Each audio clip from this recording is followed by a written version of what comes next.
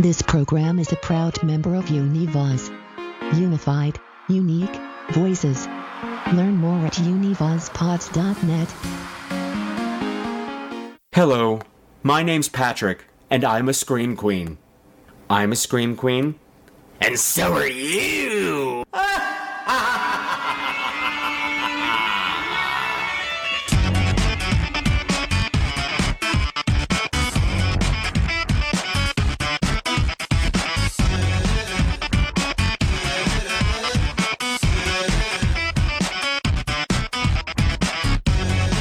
Hello again, my beautiful screamers, and welcome to another episode of Scream Queens, the podcast where horror gets gay. This is episode 223, and tonight is a very special episode for many, many different reasons. First of all, I am breaking my hiatus. Yes, for one show and one show only, I'm coming back and doing a full episode here with you. Yeah, it's a break in the hiatus. It's a hiatal break. It's a hiatal hernia of an episode.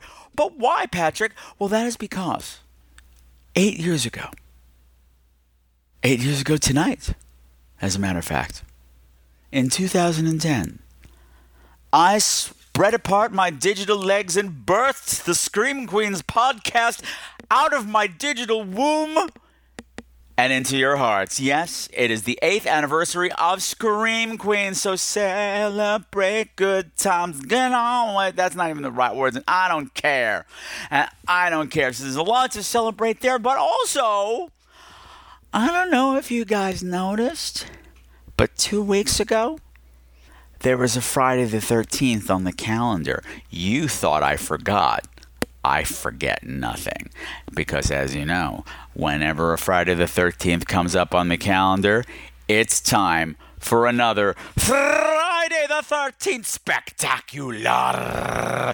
And so, to celebrate that, we're going to be taking a look at Sean S. Cunningham's and Steve Miner's 1986 Haunted House epic House. And I'm going to be joined by listener TRAE DEAN, and we're going to be chatting that shit out. So for those of you who are new to the show, please allow me to introduce myself. My name is Patrick Walsh, and normally, twice a month, every month, I am your guide to the weird and wonderful world of horror movies. But, caveat, you're going to have to see them through my very, very, very, very, very, very gay little eyes, because I am not just a homosexual. I am a huge homosexual.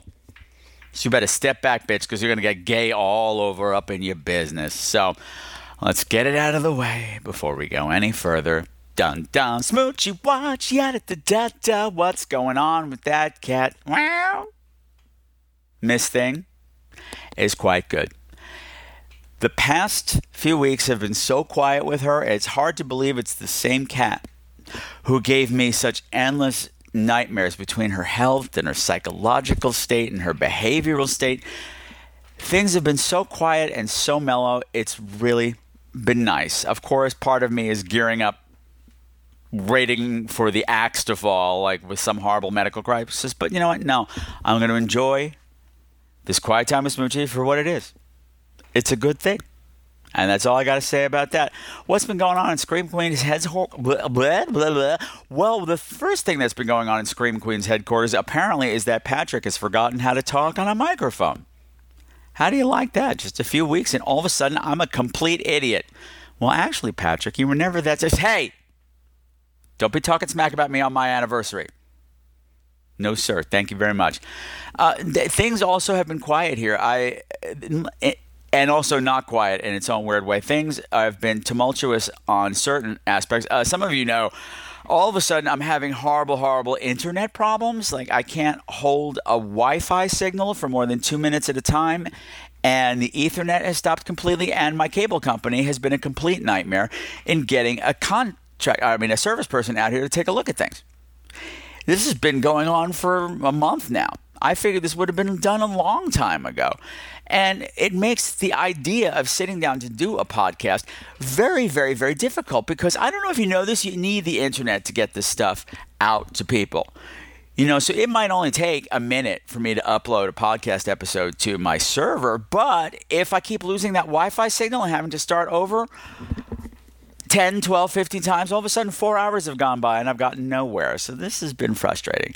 I have somebody finally coming to come out to the house on Monday to take a look at things, and hopefully things will be better after that, because that's interfering with another important thing. Now, when I first decided to take this break, it was just because I was in a bad place physically and mentally. Like, my brain was on overload. I'm not happy with my life. I wasn't happy with my life.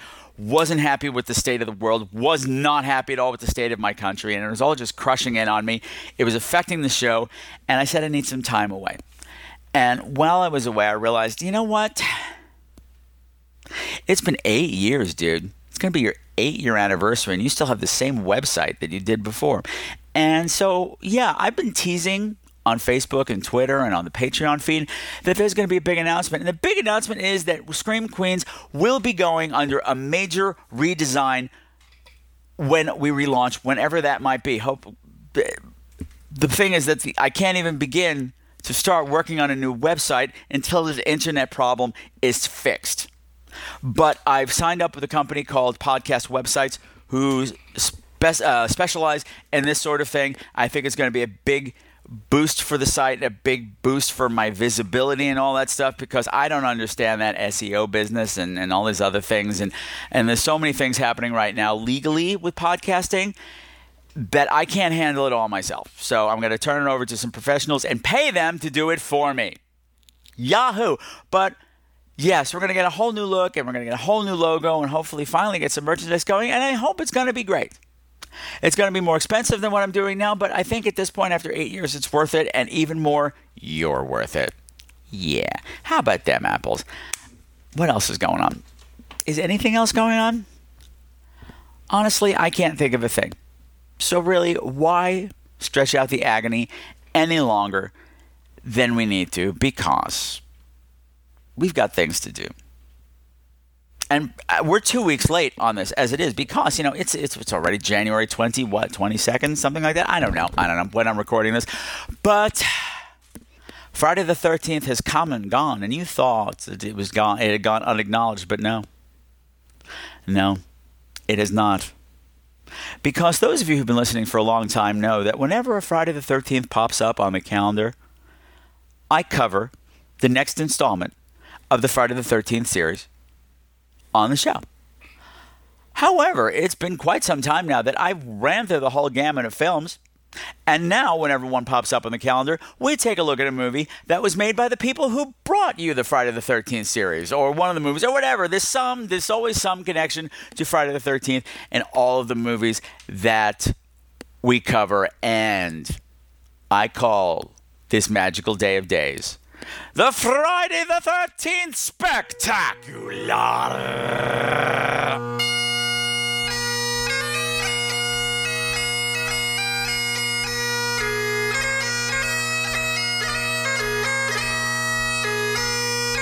Now, for those of you who are new to this show, probably turning in for the first time, you're probably wondering, what is going on? What the fuck did that have to do with Friday the 13th? And I say, look, it's my goddamn spectacular, and if I want to play traditional Irish bagpipe marching music, then I'm going to do that, okay? You got a problem with that? You got a problem with my people? Well, that's racist. Okay, well, I've done that, so I guess we can move on with the show.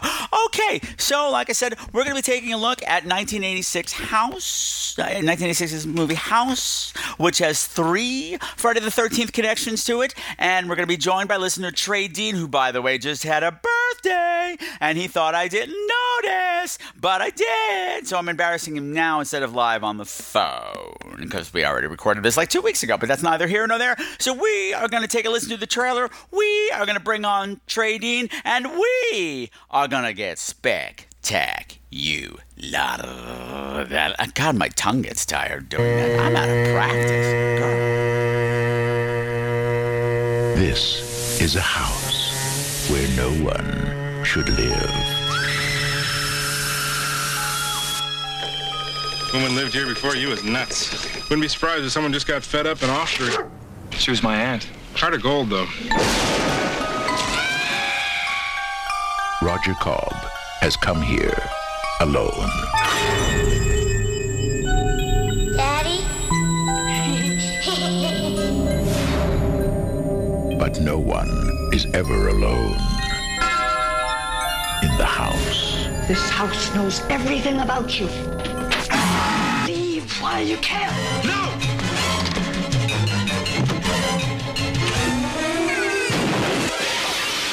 It has been waiting for him.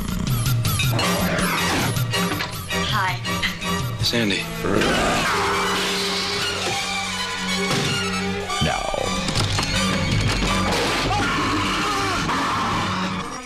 it wants you. Horror has found a new home.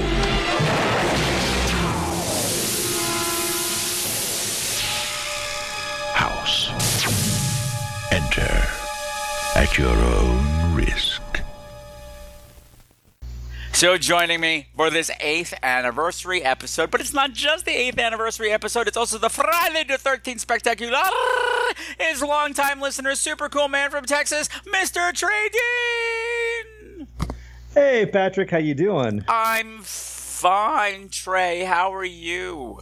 I'm good. Glad to be back here on Friday the 13th. Yeah, it's nice to be crawling out of my semi-retirement for Friday the 13th Spectacular. Yeah, you got to do it for that day. Yeah, sure. My semi-retirement out here on the beach with my pina coladas, like people spending the money that I don't earn. Whatever. I got nothing. Hey, you got a hat on. You're sitting on the beach like Marlena from Evil Under the Sun. You're having a good time. That is exactly right. Yes, I've been strangled and everything by a guy in a Speedo. Spoiler, if you haven't seen the movie. Okay, so we've ruined one movie and we just started.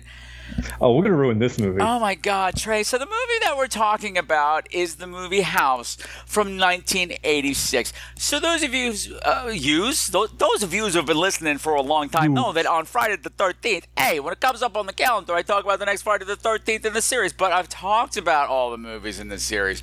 So I talk now about movies that people that made the Friday the 13th movies made. Did that make sense? Too bad. Catch up, okay? Just catch up.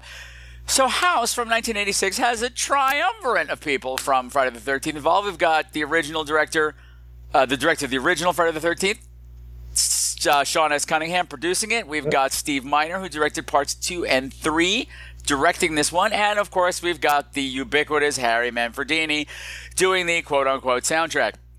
Yeah. Yeah. So, Trey, could you give me you know the drill. Can you give me a 30-second elevator speech plot summary of the movie House? Yeah, William Catt is Roger Cobb. He's a famous horror writer whose son has recently disappeared. He has writer's block, and his aunt dies and leaves him her house. So he moves into the house, decides to stay there to write his novel about his experiences in Vietnam, and the house is haunted. There you go. Yeah. That's the thumbnail, but yeah, that's what happens. Yeah. So, Trey, this was not the movie I wanted to talk about. What do you want to talk about? I wanted to talk about Sean S. Cunningham's other movie that he directed, A Stranger Is Watching, which is a pretty cool kidnap movie. Very suspenseful. I've never heard of it. Exactly. It's out of print. Couldn't find it. Hard to talk about that. So we're going to talk about this one, which I have to tell you, I hated it when it came out, and I kind of hate it more now. And I just took a lot of flack on Facebook for saying how much I hated this movie. No, see, I watched it a few months ago. We're going through small DVDs, and I saw I haven't seen this in a while. Let me watch it, and it's parts of it are potential to be good, but then a lot of it is just crap. It's really crap. Yeah. My whole beef with it, watching it now, is it's barely a movie. Exactly. It's got no plot. it just meanders around. No, it's just a series of things happening. They introduce story parts that mean nothing. The characters mean nothing. The characters aren't even characters. They're like situations, not even like sitcoms, but like characters that wander in on the side on a sitcom to get a situation rolling, but they're not really characters. Like that pretty woman in the pool. Oh, Tanya, I got stuff to say about her when we get to her. Oh my God! Okay, we'll get to her. It just meanders, and also it's overlit. Yes, which makes the shitty special effects look even shittier. It has a real cartoony look to it, like a lot of primary colors. The house is like just primary colors in it. Yeah, and it just looks almost cartoonish, almost like a kids movie. That's the thing. Like when this came out, I don't remember it being advertised as a horror comedy, just as a horror movie, because this movie is an R-rated movie. Yet is it? Yeah. What makes it R-rated? I have no idea. And well, I remember the poster for it was great. Hold on to that. Okay. But it's an R-rated movie for 12-year-olds, so I don't know who your market is.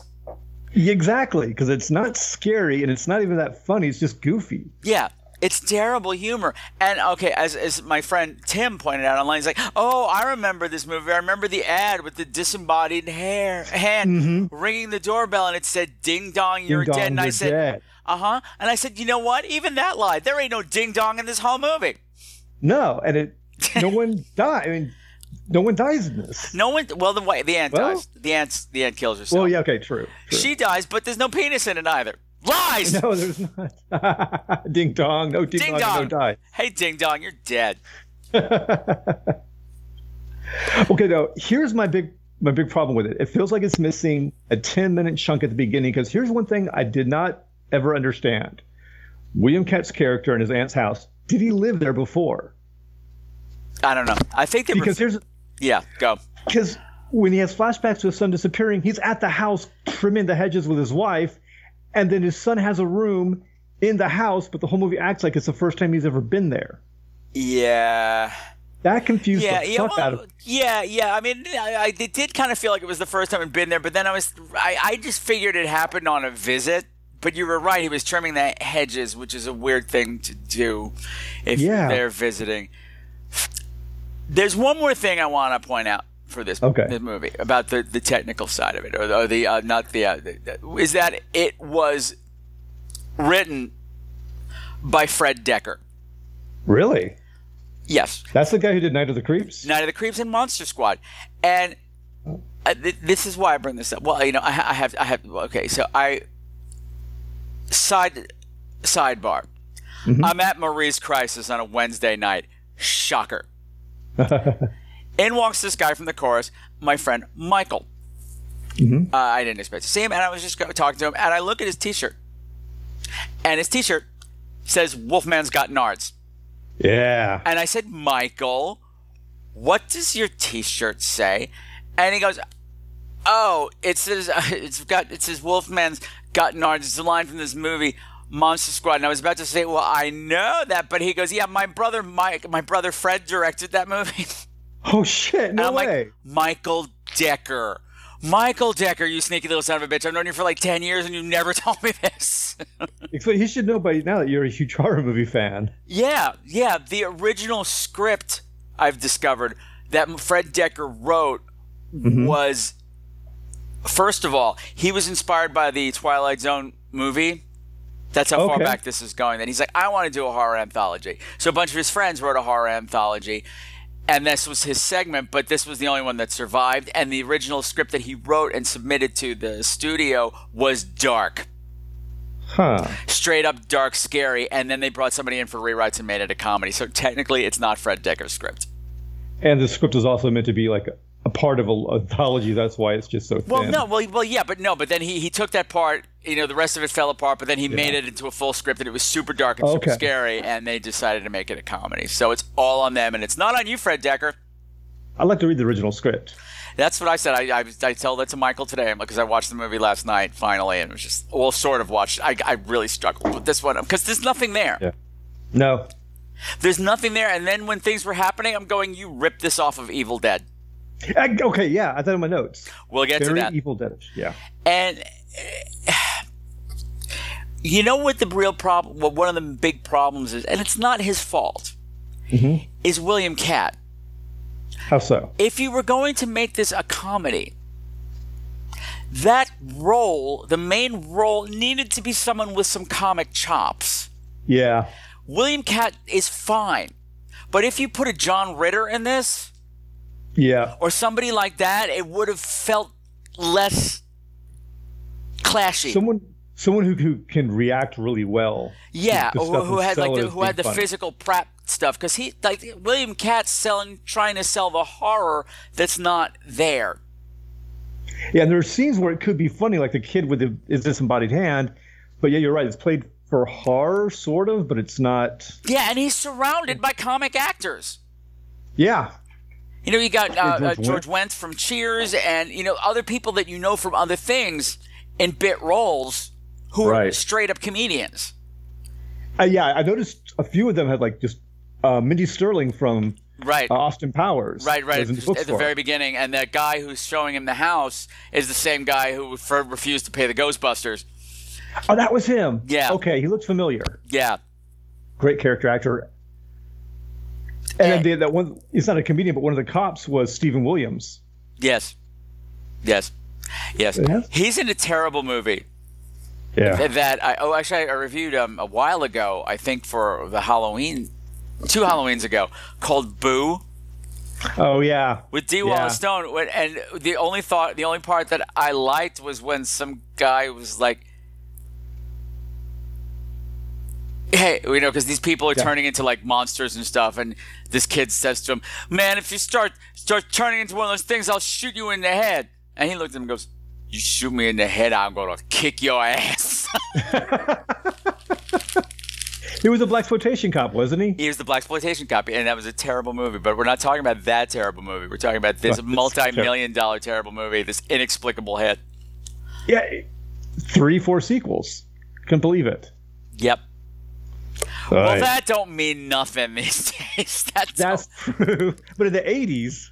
Yeah. But for the 80s, to get the one sequel was a shock. But to get the other ones is not that big a deal. But yeah, I don't understand this movie. So, okay. Oh. I don't even know where to start. I guess start at the beginning. We start with the grocery boys taking 10 minutes to find the dead ant. Right. The aunt who looked like she waited until he walked into the room to hand herself. He's calling this woman. The grocery boy shows up with deliveries. There's nobody there to pay him. So he's wandering through the house, calling the old woman. He wanders upstairs, calling the old woman.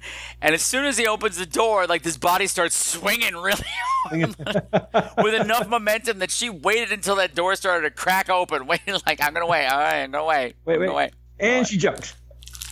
Well, and here's another thing about the movie. It sets up that this house is really weird because as he's walking through, the paintings she has are these really freaky, esoteric paintings of strange alien landscapes. Yeah. And that never pays off. No. Who is this aunt? The payoff doesn't make sense. No. And she seems like she's a really interesting character, and we never know anything about her. Yeah. Yeah. How did she die? Why did she die? We don't know how she died, but why did she die? Did she kill herself? Was it the house? Yeah. It never says. Yeah. Well, I'm assuming it was the house because she warns him it's the house. She sees his ghost, and she's like, "This house, it knows everything about you. Yeah. It knows what scares you."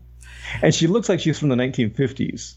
Oh, yeah. I mean, she's like your classic crazy spinster aunt from an old movie. Yeah, as alluded to later on by George Wendt, but yeah. Someone who would never have a pool. Someone who doesn't own a bathing suit to have a pool. And who would let a hot blonde just swim in the pool. Well, who knows? Maybe she's Maybe she's lonely. We didn't hear about no uncle. Did he die at some expedition at one point? They were saying that he disappeared at some expedition. Did he? Well, when William Catt was being led around by the realtor, I thought he said something about what happened to your uncle, and he says he disappeared in an expedition. I think. Okay. You know what? You're very possible because I was already zoning. Yeah. Because I told Trey earlier, I tried to get through this movie 3 times, and I would get about 5 minutes in and just be like, I don't fall asleep at movies. This movie puts me to sleep. Which is what you want in a horror movie or a horror comedy or any movie. Just put me out. No. Well, if you have trouble staying awake, pop this in. You'll be gone in a good 20 minutes. And what annoys me in this movie is like you put Kay Lenz in it and you literally give her nothing to do. Okay, she was one of the best parts of this movie. One of the few bright parts. She had nothing to do. And if you don't know who she was a ubiquitous actress of the 70s and 80s. And most notably, in my mind, was that she was the lead in the Carrie TV ripoff, The Initiation of Sarah, which is one of those touchstone made-for-TV horror movies that everybody knows. I saw it a while back, but I just remember her from... Actually, I know her, but I don't know what she was been in. She was in everything. Like Charlie's Angels, Fantasy Island, Love Boat. Yeah, she was one of those actresses who was just everywhere. Yeah, like I know you. You're that person. Yeah, lots of B movies and stuff like that, and like, yeah, she was just around. And it's like so odd that they make her some sort of TV star, which is kind of an odd profession, and it never pays off. No, it's just one of those weird choices that just kind of is almost kind of quirky, but it never leads anywhere. Well, that's because she's not there to do anything. Yeah, well, she's literally not there. Nope. She's on the phone. She shows up once, but it's not really her. And then she shows up at the end, and it's just like, oh. Yeah, there's like, why did she break up with a husband? Why are they back together again? I mean, it's... Yeah, no, we don't know. That's why I said this movie feels like it's missing fragments throughout the whole movie. Yeah. Yeah, so, I mean, and like, he's supposed to be this Vietnam vet suffering post-traumatic stress disorder, which doesn't really feel real either. It's kind of just, I mean, they don't call it that. Yeah, he's just, you find information like halfway through. Yeah, you find, you know that his next book, he's a horror writer, in his next book, he wants to write his story of Vietnam, but his agent is like, please don't, because nobody's going to buy it. But, so, you know, okay, he was in Vietnam, he's having a bad memories of it, and I'm going, this is actually a rather serious thing, and you never really, it's not really sold, it's just a plot device like everything else. Yeah, and his son's disappeared. We don't find his son's disappeared till, 20 minutes into the movie, and it's just kind of like through a flashback. Yeah. It's just, that's kind of important information. You kind of need to lead with that, but no, it's just, he gets a flashback to his son disappearing. Well, yeah. And I would assume, I mean, this is me making directorial screenwriting leaps. I'm like, well, that would be why you broke up with your wife, because, relationships often don't survive the death or, in this case, disappearance of a child. They just don't. You blame each other, it just fragments. But yeah, that you just needed something like that. But even then, it's just like, oh, my son's gone. Yeah, no. And when he talks with his wife, there's no tension. No. Nope. But okay, can we talk about his clothes for a little bit? Oh, please go on. Okay, William Katt has an amazing array of sweaters in this movie. That you need in California.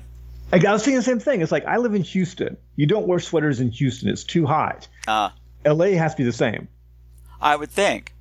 And I'm very happy that it took me 3 installations to watch this movie, because in one of my conversations with Trey, when he's like, when he first agreed to do it, he's like, oh yeah, I'll tell him. I watched it a few months ago. I'll be happy to do it, and it'll be great to revisit William Katt and all of his ubiquitous sweaters. I'm like, and then so I was paying attention to the sweaters. I'm like, man, he's wearing a lot of sweaters. And I guess it's just to give you contrast to all the combat green that he wears the rest of the movie. I guess, and to show that he's gone full yuppie PTSD. I'm like, okay, whatever. Well, when we first see him, he's at a book signing. He's got like this houndstooth jacket that's got the sleeves rolled up, and it's just the most 80s look. Yeah. And okay, but the favorite is he's blonde hair, tan. He's got a tan sweater and tan slacks with pleats, but the sweater's got a deep V that goes like to the middle of his chest, and he looks like he's in a gay porn. Trey loves a deep V. I love a deep V. Yeah, except not really. You don't in a sweater. In a sweater. Yeah, I mean, you can't help the 80s, but yeah, there was just odd choices. It just so. Yeah. Yeah. And I mean, right away the tone's off and it's him, and it's not his fault. he's just miscast. Like everybody online getting autographs was a cartoon character. Yeah. No one looked like a normal person. They were all over the top. And then it's just him being William Katt, and that's fine, but it's just tonally off. Yeah, and he's a horror writer, but he doesn't seem to enjoy the people he writes for. Like, all the fans are kind of freaks. Yeah, and he wants to be respected. I don't see the horror writer in him either. No. It's just something they tack on. Like, I don't know what I would want to see, how you would indicate as a character, or what you would bring to that to make it. He doesn't feel like a horror writer. There's nothing about him that's like, that guy doesn't write anything scary. I don't know what that means, but I don't buy him as a horror writer. I don't buy him as a Vietnam vet. I don't buy him as anything. And of course, it doesn't help that the Vietnam flashbacks looked like they were shot in somebody's backyard. Yeah. But he doesn't have any interest in the darker part of human psychology or anything that you think a horror writer would be interested in. He's very bland. He's the blandest character. Everything about it is nondescript.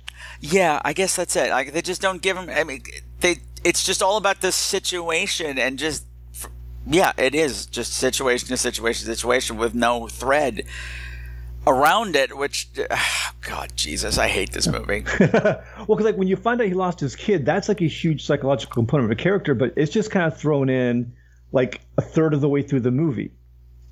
And actually, that was the only thing in the movie that was mildly unsettling.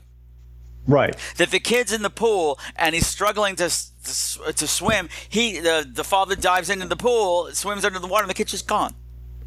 Yeah. That's a creepy thing. That's freaky. It's mildly creepy. Yeah, has he told people? Was he told people? What does he think happened? Do people think he's crazy? The kid. More attention is getting him being a horror writer and wanting to write a Vietnam novel than to his kid being missing. Yeah.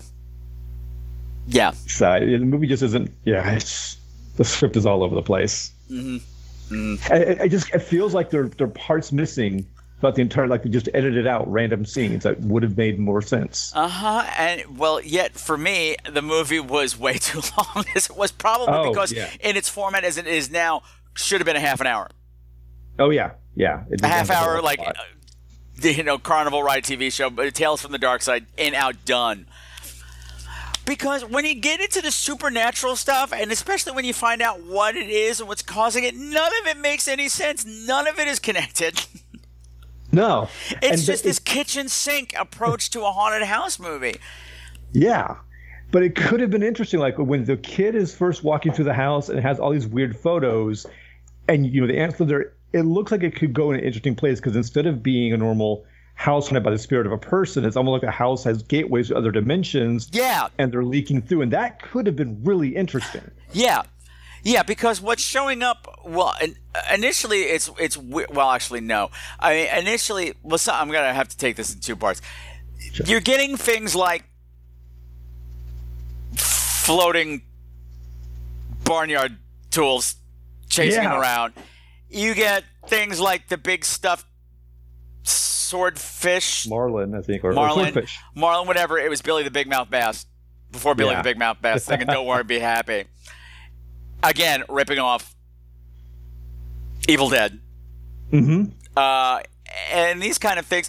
But it jumped from that immediately to this weird fucking bat thing in the closet.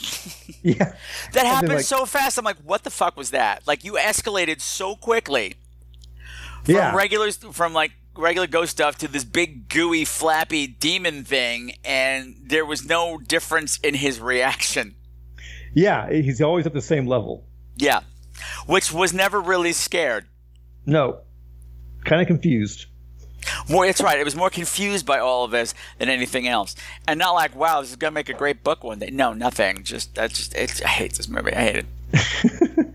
Well, it feels like it makes it feel like a kid's movie. That his reaction is so subdued. It's almost like he's a big kid himself. But even the Scooby Gang would have had a bigger reaction to these things. Yeah. Zoinks is a much bigger. He's just like, let me get another sweater. Yes. But okay, so when he gets the house, there's a scene with the realtor, And here's another strange thing. The Realtor is a great actor, and he plays him really smarmy and kind of sinister. Yeah. And there's a scene where they're talking, and the Realtor is sort of questioning about his family and everything, and he has a harpoon gun, and the harpoon gun goes off and barely misses William Catt. And William Catt kind of reacts, and the Realtor just kind of chuckles, goes, ha, ha, ha, ha, ha, puts it back and keeps talking in a really condescending tone. Yeah. And once again, it goes nowhere. Yeah. Like, right, who is right, this guy? right. Because then the Realtor was kind of expecting him to want to sell the house and seems to be quite upset that he's not selling the house. And I'm like, oh, it could be that it's really the Realtor the whole time. Mm-hmm. Nope. No. Doesn't have anything to do with it. No, nothing. Yeah. But it's not even properly set up red herring. No, and once again, it's a good character, a great actor. I want to see more of that guy. And he goes away in one scene, and they don't explain his attitude at all. Yeah. He's gone. Yeah. Right. He did his 3. Oh shit. Hello? Yeah, I'm here. Okay, my computer did. Heads up. We're going to make Windows better by updating soon. No, you're not. No, you're not. Do it. No, don't you're let tell you what to do, now. Patrick. No. Don't fuck with me. God, I just hate. I don't even want to talk about it. I want to talk about anything else in the entire world. Because there's not. All right. So that happens, and then there's the scene with the fish, and George Wendt keeps coming over, and this character, he's doing what he can, but this character is completely superfluous. Well, and okay, here's a weird thing. So he meets George Wendt. And they're talking, and finally it comes out that William Catt is this horror writer. Yeah. And George Wendt freaks out and pulls out of his pocket one of William Catt's books that has been read so much it's held together by a rubber band. Yeah. He's like, "You're my favorite writer. Look, I got your book right here." Who the fuck carries a book with him? And what are the odds that he would just happen to meet this guy next door? It's so it's just so contrived. But even so, it's so contrived. But then William Catt is such a dick about it. Yeah. Yeah, I mean, he doesn't seem to like his fans. He seems to hate horror. No, he seems to hate everything. Yeah. Which could be justifiable if he was in mourning, but he's not. Nope. Doesn't he cares more about this writer's block than he does his missing kid. Or his divorce. Or his dead aunt. Yeah, or his PTSD. I mean, there's all these horrible things happening, and his character's focused on weird things. And I knew we were in trouble. When you see the Marlin, you just you know what's happening. Oh yeah, like 3 scenes before it happens, and when it does happen, it's really badly done. Yeah, I mean, if you're going to rip off the Evil Dead, take it up a notch, not down 10 notches. It's a shitty special effect, and the poor thing doesn't do anything except thump against the wall. And then later, it's still against it's like once it's done, a few days later, he puts it back up on the wall. Future scenes have it hang on the wall. It never came off the wall. He shot it on the wall. It came on and tried to kill you. You burn that fucking thing, or you throw it in the trash can. You don't just keep it on the wall. Yeah. He doesn't care. I think William Catt's a sociopath, and everything is just his illusion. I will go with that. Sure. He's killing everyone, and he don't care about anything. Well, killing all the no ones. Exactly. Because there isn't anyone. There's nobody dies. You're right. That we know of. This is on his point of view. In real life, he's just slaughtering people left and right. Yeah.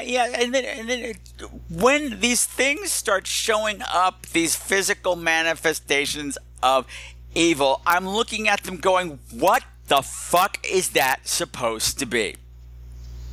I mean, there's one decent shot. I mean, one decent, surprise. And that is when Kaylan's, his wife, shows up unexpectedly at the house. And she shows up at the house, and I'm like, she's wearing an evening gown, and it's like noon. You whore, you've been out all night. She's an actress. They're all tight. I know. But she just shows up, and then unexpectedly, he drops something, or she drops something. I forget exactly what happened. He goes to pick it up, and she's turned into this giant prune monster.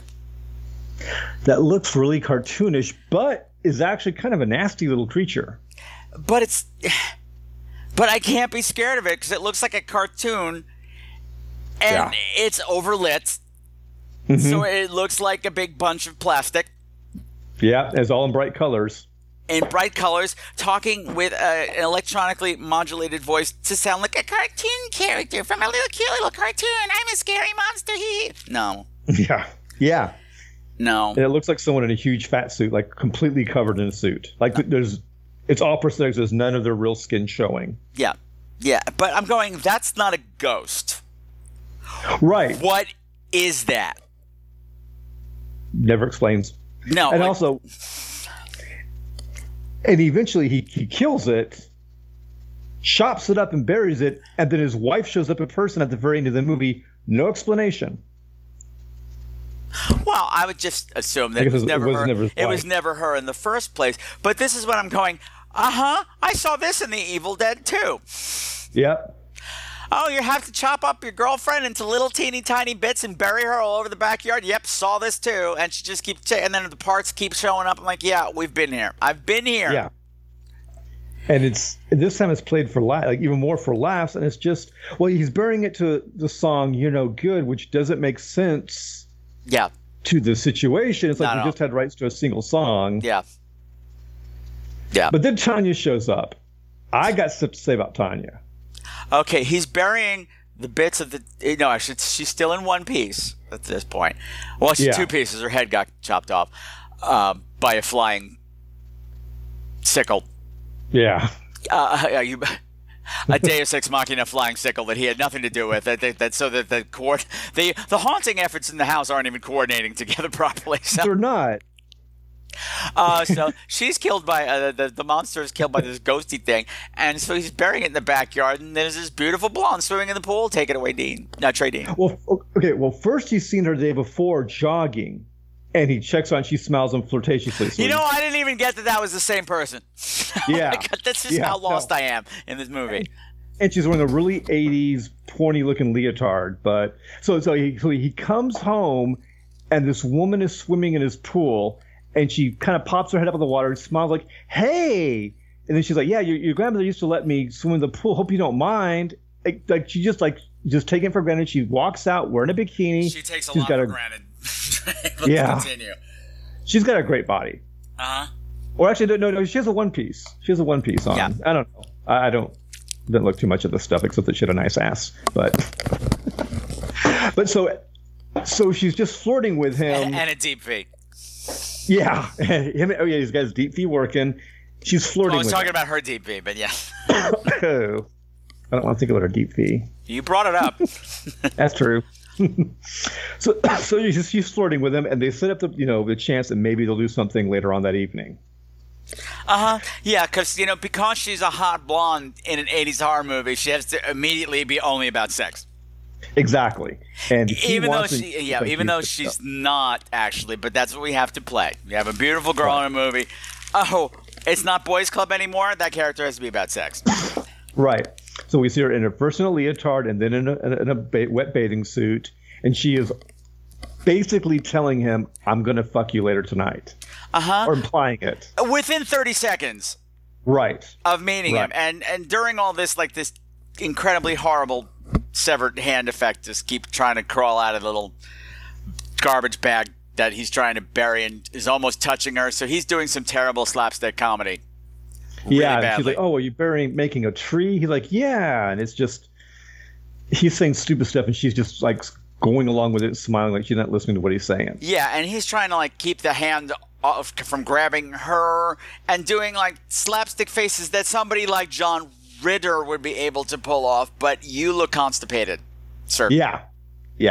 And the fact that she's like, that she's not saying like, "What's your problem? Why are you making these faces?"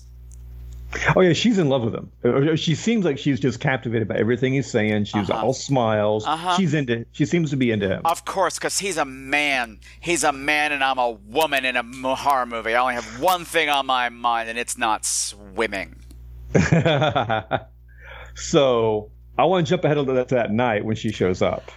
It's absolutely ridiculous. No human being would ever do this. Please continue. Okay, so he's at home doing whatever, and the doorbell rings, opens it up, and she's there looking beautiful, and she's like, "Hi." He's like, "Oh, hey, how you doing?" And she pretty much says, "I want to go somewhere tonight." Or no, "Are you busy tonight?" goes, no. She goes, great, I want to go out. Here's my son. Why don't you babysit him? And she literally pulls into frame like this 6-year-old kid with a mullet. Not even. He's like 3 or 4 tops. He's a tiny little thing. Of course, it's Hollywood. He could be 17. Who knows? But anyway, please continue. No, and she just basically is like shoving it in his hands as she runs out the door. Yeah. I mean, she's like, well, not just that, but she's got an overnight stuff. She's got his baby toys. She's got this. She's got like so much crap with him. She literally just dropped her child off with a stranger. Yeah. And he's just like, she's like, great. You like his great. Oh, he loves you. This is wonderful. And like a monster's hand starts crawling up his back. Yeah. And it gets very waka waka. This is totally a skit from a sitcom, because like you have no concept. I'm like, where is she going? Mm-hmm. Like she as soon as she walks back out that door, I'm like, that character doesn't exist anymore. Right, and she was only friendly to him to set up so that she could drop her kid off with him. Like she's like, oh, there's an unattached man. I got a use for him. Babysitter. Yeah, and like it's just more nonsense. The kid, I just hate this movie. I don't know what to talk. They need to get a kid alone in the house, so they just came up with the stupidest excuse ever for it. Why did they need a kid alone in the house? Why? Because none of this matters. This is a very long scene with keeping the kid out of danger and rescuing him from one supernatural thing from another supernatural thing, just to find out everything's everything's fine. And then I gotta repeat it again. This kid's got a fucking mullet. Yeah. He looks like he's kind of on the spectrum, maybe. Maybe it's just acting, but he just doesn't react to things like a normal kid would, which in this movie doesn't surprise me. No. And so at the end, and then it has, after all this stuff happens, William Katt decides to give the kid a bath. Which is kind of weird that he's like... Well, because she gave him his bath toys. She made a big thing about all of his bath toys. And he's like bathing the kid in the tub, and I was just like, you don't really know this kid, and you're okay, whatever. Well, clearly she's not going to file anything with like child services because she literally just dumped him with a stranger. She's a good mom. I want to see more about her. I want to see what kind of a train wreck she is. Yeah. I thought something more would happen. Like that kid would disappear too, and then she would have more. No, it's just this is a sitcom setup done. Both of those characters are gone. Afterwards, you never see them again. They don't matter. Well, then after the house tries to kidnap the kid multiple times, he decides to keep the kid in the house until she gets home. It's not like, oh shit, the house tried to house nap you. Let's go outside. Let's go do something outside. No. You just let's hang out with the kid inside the house that tried to house nap you and already has my son. Yeah, he don't care. No, he don't care. So she shows up. Although they are watching TV, and you do get to hear the line, "That's right. I can't hide that I've been a male prostitute my entire life. I've spent my whole life as a male prostitute." Whatever show Kay Lenz is on, was much more interesting than anything going on in the movie. Everything on the side of this movie, in the periphery, was so much more interesting than the actual movie itself. I know. I'm oh my god! I'm eating pretzels on a podcast. Oh my god. You're a bad host, Patrick. Who's been off for a month? This guy. Who doesn't give a shit about the movie we're talking about? No, not at all. I know. I'm forcing I'm struggling even harder to stay in this conversation than I did in the goddamn movie. It's just nonsense. It's ubiquitous, shitty nonsense. But the only thing that apparently mattered in all of this are these bullshit Vietnam flashbacks. With Richard Mall from Night Court. Who again cool. another comedian. Yeah, and he plays it completely serious here. Well, he did a lot of villain stuff. Yeah. When he wasn't doing Night Court, he was always a villain because he's huge with an imposing face. Yeah, which I get. He was good in this. Yeah, he was fine in it. But the thing is, like, the Vietnam flashbacks look terrible. I'm looking at William Katt going, you're not a soldier. Well, and also, Vietnam, how old would he have been in this movie if it was in the mid-'80s? Well, I mean, he could have been. Well, that's the thing. You get drafted at 18. Vietnam ended at what, 73, 74? Okay. Not that. So he could have been mid-30s. Yeah. Yeah, he just doesn't. Yeah, but you're right. He doesn't seem the Vietnam, like haunted Vietnam type. No, but even in the Vietnam scenes, I'm going, you don't even look like you belong there. It's just like you don't. You're just too. Nothing was right. Of course, clearly it was shot in somebody's backyard as well. It doesn't look like. I mean, I don't know what Vietnam looks like, but it's not that. But even that felt fake. So I'm not believing any of this shit. And apparently, this was the stuff I needed to be paying attention to. Was the Vietnam flashbacks? Because somehow. Yeah, well, what's going on with him and Richard Mall? He has nightmares about this, or is haunted by this whole situation. So they got this team, and Richard Mall's very gung-ho about getting, the Charlies. The Charlies, and he's just, you kind of get a sense that he's kind of a racist, not a horrible person, well, kind of a horrible person. Well, it's war. It's war. And I'll be honest, I glossed through this part. Richard Mall does something that gets himself captured. Or shot or injured. He gets shot. He gets shot a lot. And Charlie's coming to get him, so he asks William Katt to kill him first. Yeah. And William Katt can't do it, so the Japanese show up. William Katt runs away. Vietnamese. I'm sorry. The Vietnam War. No, you're right. Was against the United States and Vietnam, not Japan. God, I'm so fucking stupid. Keep that in. I always keep it in. I always leave it in. The Vietnamese come in and they pull Richard Mall off, screaming that "I'm going to get you, Roger! I'm going to get you!" Yeah, you coward! You coward! And he's, I would assume, dragged off and tortured him. Tortured horribly to death. Yes, because of course that would be too real to show. But apparently that was the important thing that happened, because all of this is being caused by Richard Mall's character somehow. Well, and that's the thing. Was he the mastermind, or was he just like taking advantage of the house? Or what? No. Doesn't matter. Because I don't understand. Like, this was all to get revenge on William Katt for not killing him in Vietnam. So I'm like, okay, so you kidnapped his son to another dimension. Okay, so you murdered his aunt? To get him to move in there, which already why did it have to be this house? I mean, I'm guessing I don't remember House 2, and I'm not going to watch House 2. Maybe that had more of the interdimensional thing. No, it has nothing to do with the first one. It's terrible. It's even more of a kids movie than this one. Wow.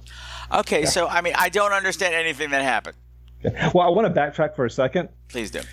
The scene where the monster comes out of the closet, so he decides I think he realizes it's coming at a certain time every day. Yeah, it came at the 12th stroke of midnight on the clock. So he's going to tape it. And it's the most cartoon. It's like something from Nickelodeon cartoon, where he's got 20 cameras pointed at the door. Yeah. He dresses up in fatigues. He ties a rope to the door handle. He turns all the cameras on. He pulls the rope and then immediately runs out of the room. Yeah. Does combat rolls out the front door. Oh, yeah. Yeah. Like straight out of a Nickelodeon morning kids show, is just overacting the fuck out of it. And then, of course, George Wentz right there walking his dog, just happens to see him run out with all dressed up like a lunatic. Yeah. It's so embarrassing. See, the thing is, I did check out in this movie, and I'll tell you exactly when I checked out. And thank you for reminding me when I checked out. Like, that scene was painful. Yeah, oh yeah. That scene was painful. There was a lot of painful humor in it. And I think it was the other time he gets George Wendt involved. Apparently invites him over to watch a movie at midnight. Yeah, which isn't creepy at all. Not creepy at all. And then he's like, we're not going to watch a movie. And I'm like, Norm. But then it's this whole elaborate thing. It's like, hey, remember the thing in the closet? I figured it's not a ghost. It's a raccoon. So here's this harpoon gun. I'm going to open the door, and I want you to shoot this raccoon. I'm going, this is so fucking painful. Yeah. It was painfully not funny. Nope. There was no way it was ever going to be funny. Why would he want, why does he want to do anything? It's a raccoon the size of a basset ham. Yeah. And, George, I might be like, why? So you want me to kill some animal? I gotta go home. No, it's just so weird. I hate it. Nothing makes any sense. And it's a painful, it's everything I hate about horror comedy rolled into one movie. Because the comedy's not funny and the horror's not funny. You failed and you failed. Well, the comedy is so broad that it's so waka waka. It's just not. It wasn't clever, and the story was. See, the horror part could have been interesting if they focused on it. A house that has gateways to other dimensions, that could be kind of cool. Yeah. And there were some good creepy shots, throughout the movie here and there. The scene where the little boy's like in the chimney and he gets yanked up into the chimney. I remember it on the trailer, and that shot by itself belonged in a better movie. Yeah. But but there wasn't enough of it. And also I wrote down that they kind of go the beefcake route with William Catt a little bit. Like, he's shirtless a lot, or a fair amount of time in this movie, which I wasn't complaining about. Was he? He's a little bit. Yeah. Was he? Do I not? Did I blank out during the beefcake? He takes his shirt off when he goes to bed, and it has him shirtless a couple of times. All right. Yeah. You're right. Yeah, but I mean, it's just so bland. But it was kind of like, okay, I'm digging this, but it just feels kind of out of place. Yeah. But then what was in place? Not much. There's really nothing in place. Because, like, the horror, I mean, like you said, the comedy's broad, but comedy, for it to work, even if it's broad, needs to be precise. There's a rhythm to it. There's a timing to it. And none of it landed. No. I keep saying this feels like a Nickelodeon's kids show, like a movie that would have been on Nickelodeon or some kid. But it's rated R. I don't get that. There's no curse. There's hardly any curse words in it. No blood at all. I mean, like yeah. I know. I'm trying to remember. Wait, this was 1986, right? I'm not sure if PG-13 existed yet. I think it did. Because Night of the Comet was the first PG-13 movie that I saw, and that was 1986. So we're kind of on the cusp here. It might have been too much for PG, but not. I don't know. Yeah. I don't know. I mean, like, there was scarier shit in Indiana Jones. So whatever. Well, nothing in this was scary, though. There weren't any jump scares. So there were a few jump scares of monsters jumping out of closets, but even that wasn't bad. I don't know. So, there's another good part, or interesting visuals when he decides to go to the dimension to save his kid. Yeah. So he opens up the medicine cabinet. Yeah. And it's like void, and he throws a rope down there. Yeah. That's an interesting. The way they shot it was good, but then it's ruined by an Evil Dead monster. And actually, I found that that's a puppet. Yeah. That the whole thing at the end is a giant puppet, which was good. That was a good special effect. Although it's kind of a problem when I'm looking at your puppet, I'm thinking that's a guy in makeup, in shitty makeup. Everything looked rubbery. Like I said, it's overlit. You can see. Yeah. Just how rubbery it was. Yeah. I mean, everything, all of the monster work needed Vaseline all over it. Yeah. That's what V. Neal would say. Make it gooey. Yeah. Yeah, and it's primary colors, and there's almost no shading involved. So it looks like someone took a bunch of crayons and drew themselves a monster with just really bright colors. Yeah, it's sad. And I remember this when I saw it the first time. There's a scene on the roof at the end where they're fighting on the roof or something. And I looked at the roof itself, and I said, those aren't tiles. That's all painted on. That's a completely flat surface. I missed that. Yeah, that also happened in Halloween 4. There's a scene on the roof at the end where they're fighting, and those are painted on tiles. It's not a real roof. He didn't even try. That's cheap. Yeah. Yeah. So he goes into this Vietnam world, and his son's kept in a cage. I don't think, how long has the son been there? Is it a time warp? Has he aged? Nope. No, well, that's the other thing. We don't know how long the kid's been missing either. Exactly. This movie was missing a good 10 or 15 minutes at the very beginning. Yeah. Just to set this, the backstory is all over the place. So they rescue the kid, they get him out, and Big Ben, the Richard Mole character. Yes. Considering how cartoonish he looks, he looked interesting. Like, it wasn't bad design. No, not at all. It was more the lighting. Yeah, and you're right. The lighting was just very, very bright, and they didn't try to hide anything. No. And there's just and they blow him up with a grenade, and I just didn't care. Like, so it's a dead thing. It's a dead thing that can die. So he's a ghost that dies. Yeah. I don't know. Okay. And now everything's okay. We're gonna live in the house now. I don't know. I don't get it. I hate this movie. Yeah, the wife shows up. Okay, there was one good shot towards the end where they're fighting, and William Cat falls out like a door. And instead of falling outside, you see that the house was perched on the edge of a cliff. Yeah. And he's dangling, and you're looking up, and you even see like the foundation of the house, like it's resting on a cliff. Like, these are interesting concepts. Like, you don't see that in a haunted house movie. Go with shit like this. Just. Yeah, it doesn't. No. It just, everything just is kind of half-assed and lazy. And then, we're not even going to try to paste this shit together. No. They had a couple of scenes that you could have taken any of these scenes, thrown them up in the air, and randomly put them back together again, and it would have felt the same.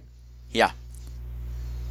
This movie had no cohesion from scene to scene. It just jumped around. Nope, and no ding-dongs. No ding-dongs. Yeah, no ding-dongs and no dead. And so, like, what are the stakes? Like, I didn't feel like anyone was ever in danger. And at the end, it doesn't make sense. No. The wife shows up. Yeah, please. Yeah. Go. Well, I don't barely remember the end. His wife just kind of shows up to be like, "Oh, honey." She doesn't even say anything. She doesn't even say. She just stands there like, yeah, you found her son. There was one scene I remember. When he initially his wife turns into that monster.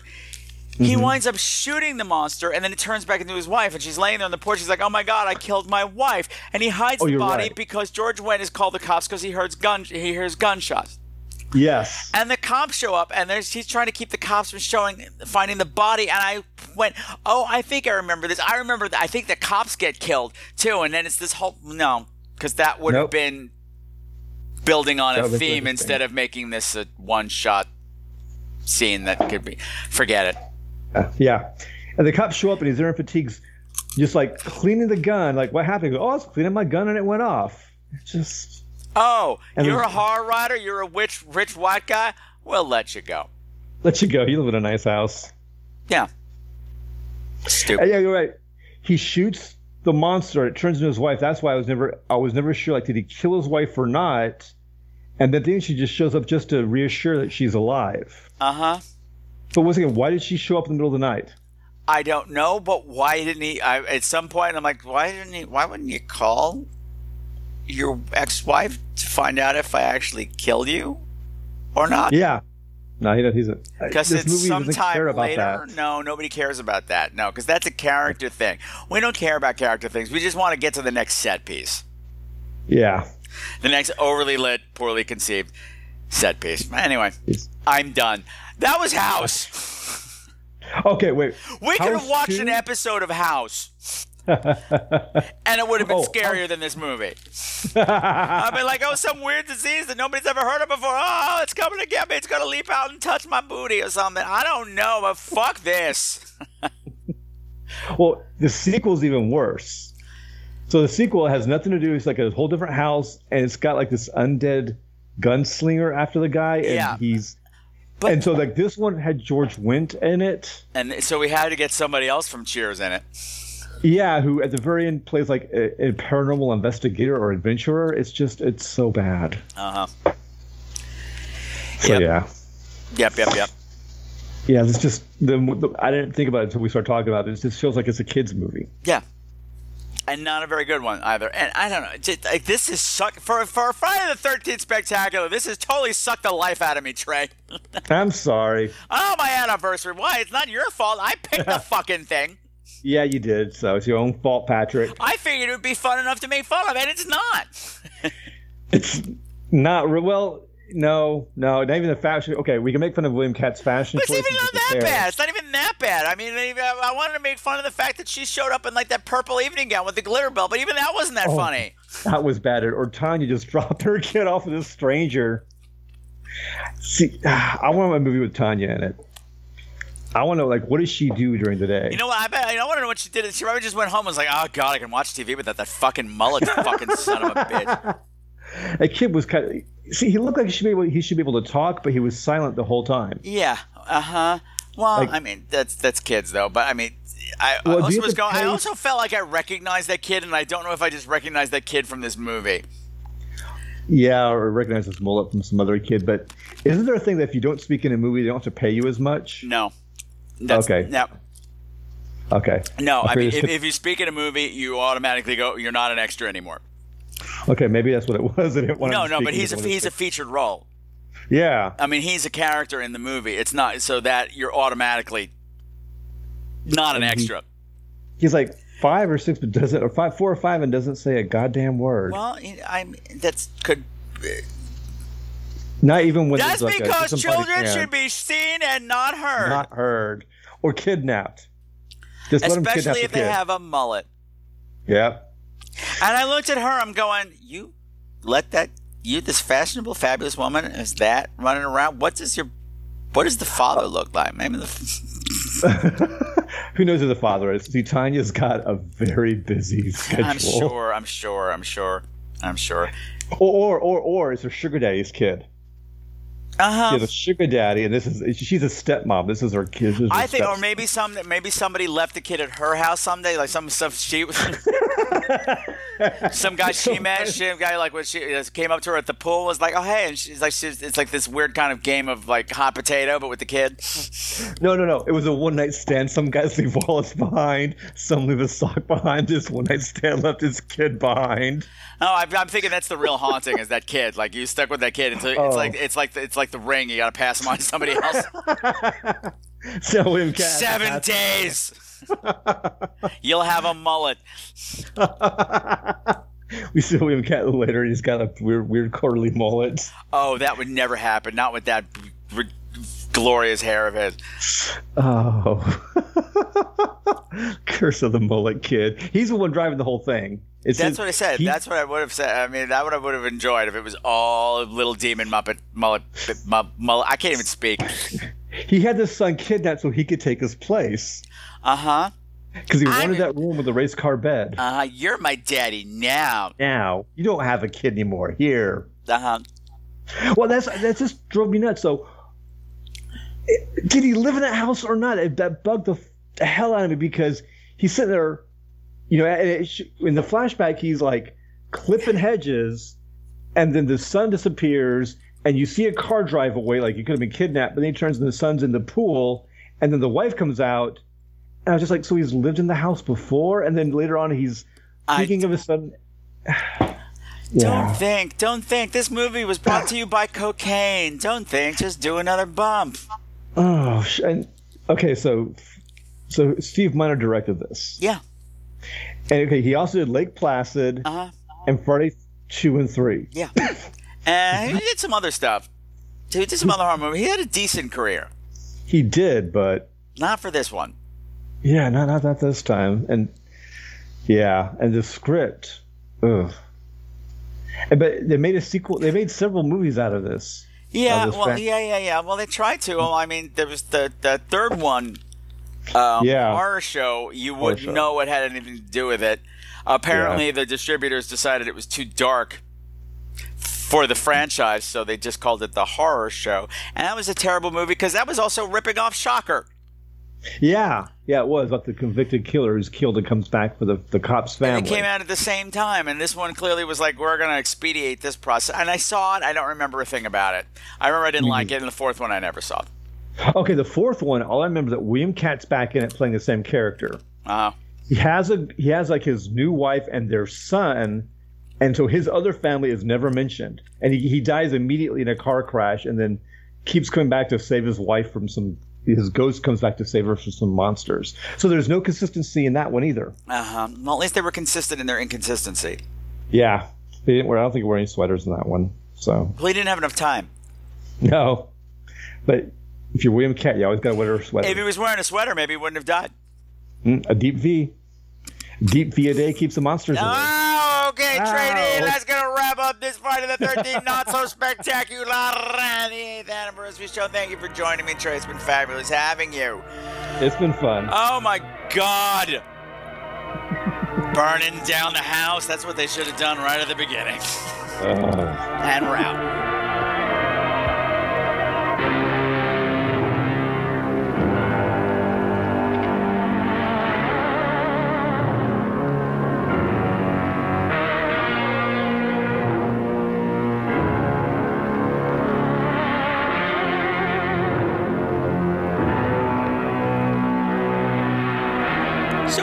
go any further and wrap up the show, I do want to take a few moments and just reflect on 8 years of Scream Queens.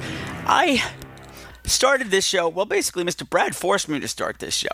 I had been talking about starting a podcast for so long that for my birthday one year, he had bought all the equipment and set up all the technical stuff that needed to be set up because he was just tired of hearing me talk about it. And I never really imagined that it would grow into what it has. And for that, I'm eternally grateful. This show is so important to me, and being away from it, particularly this time, for so long. For a while there, I saw it going away. I could see it pod fading. Not that I didn't want to do it anymore, but for a while I felt like I couldn't do it anymore. Just technical stuff that was mounting, and I didn't see a way out of it. And depression and just being tired all the time. I saw the show disappearing. And then another part of my brain woke up and said, you cannot let that happen. This show and the people who listen to the show have become so important to me over the years that I don't really have words that I can put that feeling into that are going to do it justice. But this show is a lifeline for me as well. Because without it, I have been getting so wrapped up in current events. And Smoochie, not now, please. The dark place that we're in as a nation, that depression just got worse, and I need light in my life, and that's you guys. That's doing the show for you. It is just a safe haven for me to get away from all that for a little while, and I miss you guys a lot. So, when is this hiatus going to end, Patrick? All right, let's just set a date. The show comes out twice a month, right? Okay, 2nd and 4th Friday of every month. So let's just say the 2nd Friday in September. Whether the website is done or not, the show will be back in full. Okay? Mark your calendars. It'll be cause célèbre, as they say in French. Maybe they do, or maybe I mangled it. Do I know? I don't know. But golly, Patrick, what are we going to do until then? Well, why don't I tell you some of the shows that I've been listening to that have been giving me joy and reprieve from all of this nonsense that goes on. Okay, the first podcast I have to recommend without hesitation is My Dad Wrote a Porno. It is everything you ever hoped and more. Okay, you guys know me. I watch horror movies religiously. I talk about them constantly on this show. It's the whole point of this show, right? Yet never has a horror movie made me scream in abject terror and revulsion like any given episode of My Dad Wrote a Porno does. Yes. The dad who goes by the pen name Rocky Flintstone, his complete lack of knowledge in grammar, in human conversation, and the basic physical rules of human sexuality are mind-boggling and incredibly entertaining. You will not laugh so hard, scream so hard, or have your mind blown as hard as you will by My Dad Wrote a Porno. I was fortunate enough to get to see them live in New York in March, which I don't think I even talked about here, which is weird for me. But yeah, I will listen to this while I'm on the subway, and I start like dry heaving or whatever, and people are giving me the stranger danger. If you see something, say something, look, and I'm like, I know, it's My Dad Wrote a Porno. You don't understand. My Dad Wrote a Porno. Check it out. You will love it, and you will feel filthy about yourself for loving it, but just do it. Just do it. I give you permission. Let yourself get dirty. Even if the kind of dirty that Rocky Flintstone's serving up makes absolutely no sense. Even I know you can't enter a clitoris. You can't. And if you can, I hope it's in the name of a nightclub in Japan somewhere. Now I'm entering the clitoris. What am I talking about? Who am I talking about? Belinda Blinked is the name of the book that they're talking about, and you will never be the same. What else have I been listening to? Oh, there's a series out there called You Must Remember This. And it is actually fantastic. It's all about like the dark secrets of Hollywood throughout time. That alone is fantastic. She did a series called within the show called 6 Degrees with Joan Crawford, which is what I started with, which was fascinating. The woman was a shark. She was smart. She was keen. She was cunning. And there was stuff that I'd never heard of. However, there is a spin-off show called You Must Remember Manson, which is all about the Charles Manson murders and the ties to Hollywood of the time. And there are connections that I could not believe, like how directly involved Angela Lansbury and Doris Day are with the Manson murders. It's frightening, and you will love it. So You Must Remember Manson and You Must Remember This are both fabulous shows that you should be checking out. If you love Hollywood, check out one, and if you love the Manson, well, if you know what I mean. If you're fascinated by the Manson murders, the other one will definitely open up a whole new doors, because I've never heard these particular series of crimes discussed in this way, to this level. Fantastic, fantastic show. And the last one I'm going to recommend is a very simple chat show, very short chat show, usually under 20 minutes, and it's called A Gay and a Non-Gay. It's two British guys. One's gay, one's not. They just talk, and they are incredibly charming. So check out those 3 shows in the interim. Let me know what you think of them. And now, you heard me mention that this new website is going to be costing a lot more. And it's not just the design, it's going to be the hosting. It's going to be a hell of a lot more than what I've been paying up until now, because it's time for the show to grow up. And you might be wondering, what can I do to help out? Well, here are some options. The most obvious one, become a patron. Head on over to www.patreon.com/ScreamQueens and make a monthly pledge. It could be $1, $5, $10, and you will get bonus material every month. You will get a newsletter, I promise. You will get, for $5, you get the extra what's going on in the theaters, what's going on in the big screens. You will find out what I think of what's going on in the big screen, whether or not you should waste your money on it or not. And you will also get a fabulous recommendation as an alternative, something to watch. And secondly, for $10 or more a month, you will get access to the Nightmare Closet, which is now a Patreon exclusive. That is where I go back in time and revisit a movie that scared the living poo out of me as a kid and see what it does for me as an adult. That was a popular segment here, but now it's only going to be on Patreon. And starting next week, I am adding a perk. A new perk is hanging out with me online. Yeah, on Monday nights, I'm going to be setting up a whole conference thing on Zoom that for maybe for like 45 minutes to an hour, patrons can come and hang out and just chat. I want to hear what you have to say about what's in the theaters, what's been going on in your horror movie life, or just what's been going on with you in general. It'll be a great way to just hang out. Nice, informal, casual chats. That's a new perk. It's going to be very exciting. And that's going to be available for all levels of Patreon for a while to test out to see how it goes. Okay? Now, what else can you do? Well, I don't want to become a patron. I don't have that kind of money.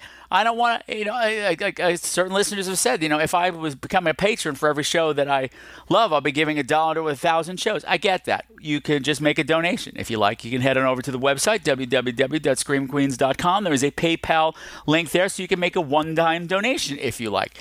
Or if you want to do some really casual stuff that's not going to cost you a dime, rather, you can download the Radio Public app. The Radio Public app is designed by podcasters for podcasters. And the whole thing is, every time you listen to my show on a Radio Public app, I get a couple of cents.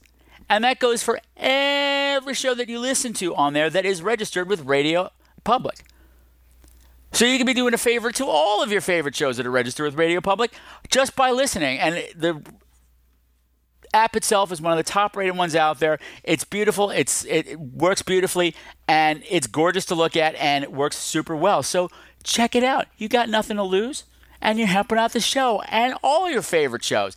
And if your favorite show isn't registered with Radio Public, you can say, hey, why don't you guys sign up with Radio Public? It doesn't cost a dime, and it'll make you some money. So yeah, the Radio Public app, it's available on everything. It's available on your Apple. It's available on your on your Android, and just get it and check it out and support the show that way. So there you go. There are 3 really easy ways to help support the show through this interim time and in the future and going forward and all that good stuff. And I think that's enough business for now. So why don't we take a listen to some voicemail.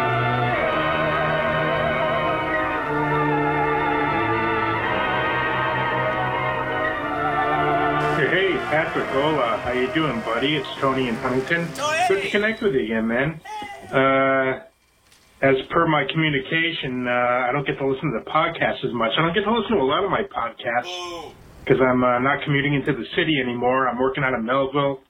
And one of the other problems, I switched to the Android, and for the life of me, I listen to this thing called Castbox. That's the application they have on the Android. I used to have an iPhone, and I can't find your podcast on it.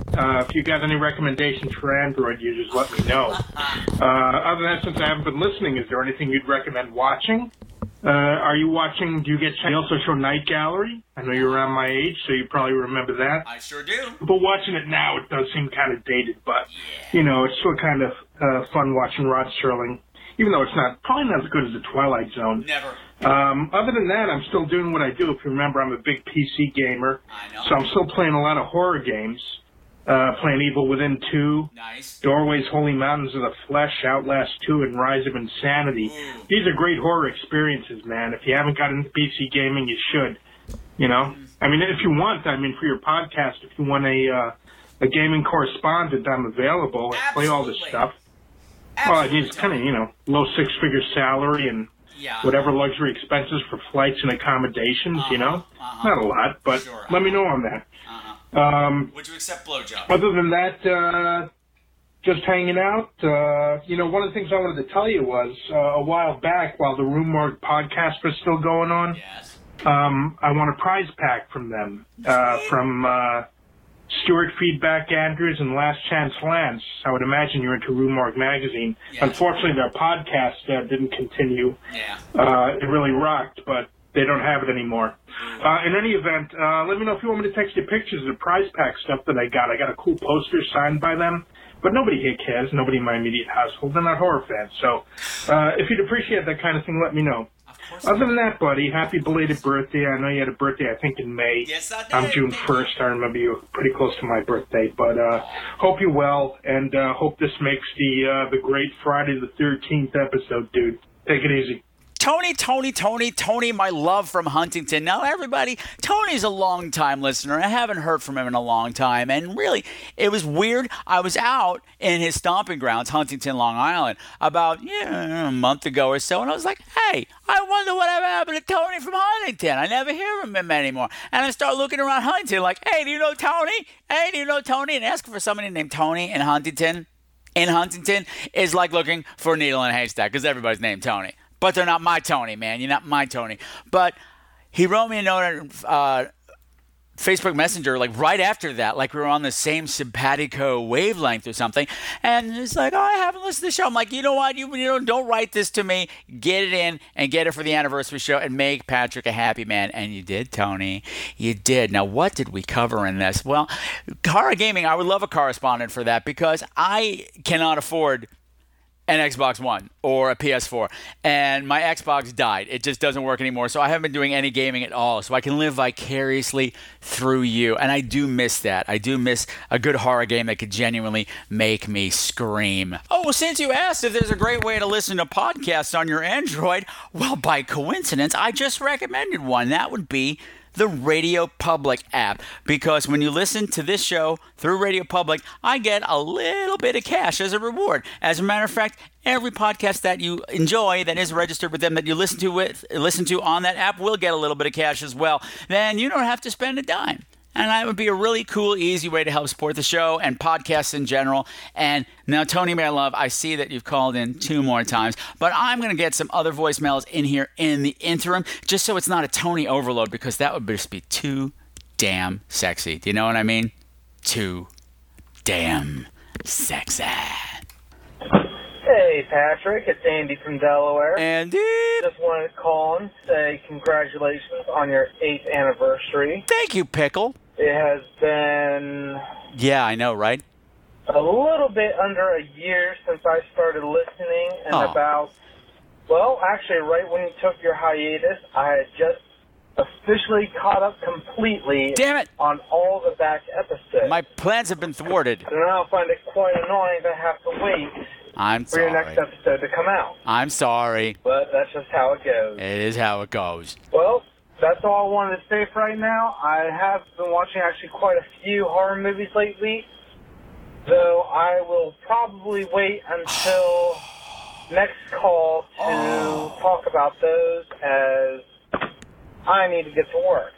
Oh. So, congratulations again, and I'll talk to you later. Now that, Andy, was congratulations with attitude. You're like, congratulations on your 1-year anniversary, but fuck you for not having any new episodes for me to listen to. And I can tell you about the great horror movies that I've been watching and share them with all of your listeners so everybody has a better time during the hiatus. But no, I'm going to save them. I see how you are, Andy. And you know how you are? Loved. I love you, boy. I love you. I love you. I kiss you. I hug you. In a completely non-gross kind of way. I got nothing. Thank you for calling, Andy. You're a peach. A peach and a pickle. How about that? A pachickle. Hey, Patrick, how you doing? It's Tony from Huntington. Oh, my God, it's Follow Tony up from my Huntington, last you guys. voicemail. One of the reasons I switched to Android as well was for the VR. Because it has a VR capability, and there's some cool horror titles, but naturally, I ended up never using the VR, so I'm stuck with this phone. What is your problem? I'm not happy with the operating system, but I'm sitting out here in my backyard now with my beautiful wife, Margot. Hi, Margot. Well, I've mentioned in the past, but you've never talked to before. Say hi, Margot. Hi, Patrick. Hello. I'm getting her into horror. She's very queasy, but, you know, she's been coming along very nicely. She loves The Conjuring and stuff like that. Hey, you know? great. What was the last one we saw? Like, there were creatures. You had to be quiet. Quiet Place. Like, it was just left theaters. Like, there were Quiet creatures. You Place. had to be quiet. Otherwise He's not listening to me. Kid first. Quiet. All right. Place. Well, Patrick, you probably know, but no, I don't know what it all was. right, I have buddy. no idea. Just wanted to give that follow up, and oh my God. You know, I got this Android. Don't know where to find your podcast, so I've told you you already. Help me out. It'd be very much appreciated. Take it easy, buddy. Oh my God. Yeah, Tony, my love. I have no idea what that movie was called. I think it was called "Hey, Shut Up! There are monsters outside." I'm pretty sure that was the name of it.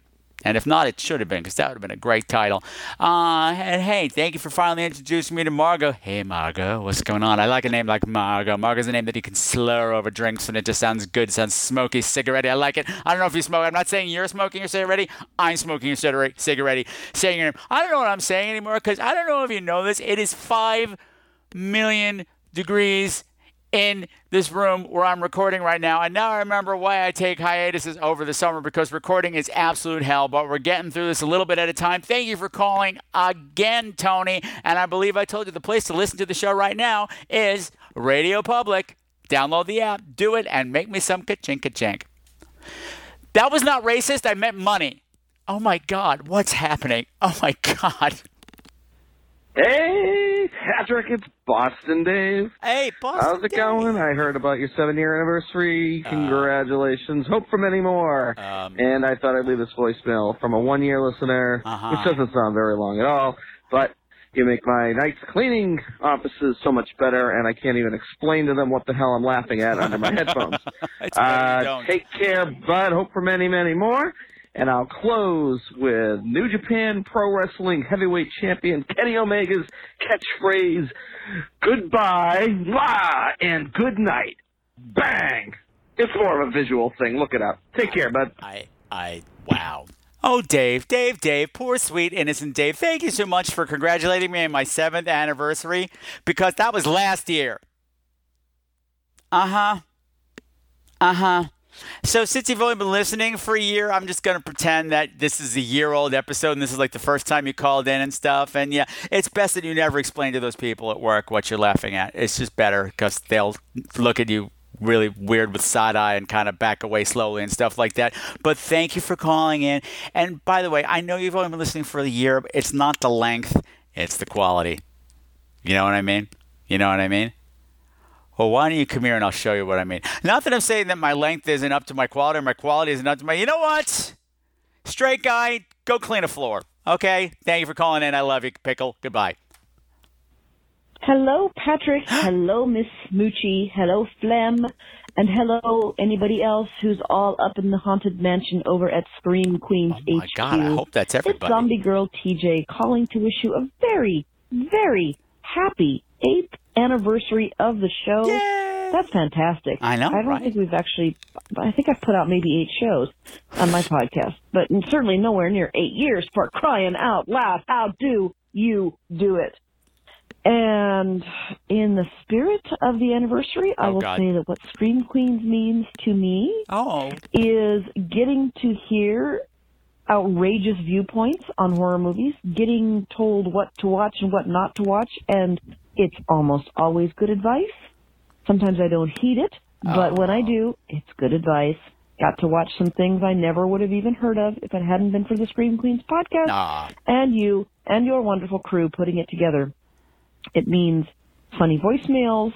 It means getting to see you for a week in December. That's right. A couple of Decembers ago. Yes. And all the mayhem that went along with that. Oh. And I hope that it means many, many, many more years of hearing movie reviews and spectaculars of whatever kind you can think of. And, and it was also hearing phlegm in the dark in your kitchen one night through the screen. It was creepy. Anyway, good luck. Good job. Keep doing it. Love you guys. Bye.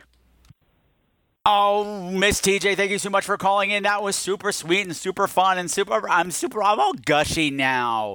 I'm also a little confused because I thought I had another voicemail from Tony. I could have sworn he left 3, so I think one might have gotten lost by the wayside. And if that has happened, Tony, I apologize. It'll still be on my Google voicemail. I'll find it. I'll get to you next time. I promise. But hey, 2's enough, right? 2's enough for one show. What do you do, clogging up my works, babe? But hey, listen, I'm trying to talk to TJ right now, Tony. Talk to you in a bit, Tony. I got to talk to Teej. Hey, Teej, I got to stop talking like that. Thank you for calling in. That means a lot to me. It's very sweet and everything. And people are wondering, wait a minute. She got to spend a week in December with him? Is that a Patreon perk? Not yet, it's not. But yeah, that meant a lot. And also, when you said, whoever else might be hanging out at Scream Queens headquarters, I was like, oh shit, who else is in here? Because to be perfectly honest, you never know. But at this point, I'm excited to be getting back to work again. Just sitting down to do this show, this one episode, has shown me how out of shape I've gotten in a very short time. I'm tripping over my own tongue. I'm stumbling for things to say. It's taken me way longer to record this episode than it normally does. But that's okay, because I'll get back into the groove and do this movity. Move those aren't the words, and who cares? What do you mean, who cares? You're a homosexual who's misquoting Madonna? Yes, I am! God damn it! And I'm proud, because maybe Madonna's lyrics weren't good enough. Whew. That was a really long sentence. Had I known it was going to be that long, I would have paused to breathe in the middle, but then it wouldn't have been as long a sentence. What's happening? I don't know. You know what's happening? It's the end of the show, y'all. Yep, so that's going to wrap things up for this 8th anniversary episode / Friday the 13th spectacular / high anal hernia party. So, coming up before September 15th, there will be an episode or two, and it will consist of either a repeat episode, one from the vaults, or it will be some tidbits from Patreon to wet your whistle on what you're missing over there.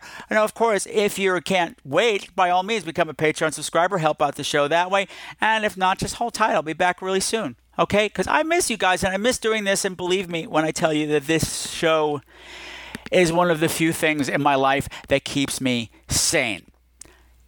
Now, I know a whole bunch of you just rolled your eyes and you're like, wow, this is sane. Yes, actually, this is sane. You don't want to see me when I'm not sane, which is how I am when I'm not doing this show. This show has been a lifeline for me in many, many ways, and it becomes more so over time. So it is only healthy for me to continue to do so, and it is healthy for you to keep listening. So stop watching shitty movies and pay attention to me. And if you watch a shitty movie, share it with me so we can laugh and laugh and laugh. I have no idea what we're going to be doing when we come back, but we'll be having a whole new look and a whole new website, hopefully, and things will be cool. And if not, well, you know what? The party will continue on as it always has. But it will be much cooler in here because, oh my God, I am sweating. And it's not even sexy sweating. It's just like that awful kind of, never mind. You don't need to know what kind of not sexy sweating I'm doing right now. Okay, you know what? My beautiful, beautiful, beautiful screamers, until the second week in September, continue to make the world a creepier place. And never, ever, ever forget that Scream Queen's golden rule, fight or flight. That's not even right. See, I don't even know my catchphrase anymore. God damn it. Okay, let's try that again. The Scream Queen's golden rule, fight or flight, survive the night, make it to the final reel, baby. Why? Because you're too pretty to die early. Yowza. And also, resist. You know what I mean. You see injustice, resist. Resist. Resist. Bye. I go hunting for witches. Heads are going to roll. Some of the music for tonight's program has been provided by Mavio's Music Service. Check them out at music.mavio.com, bitches!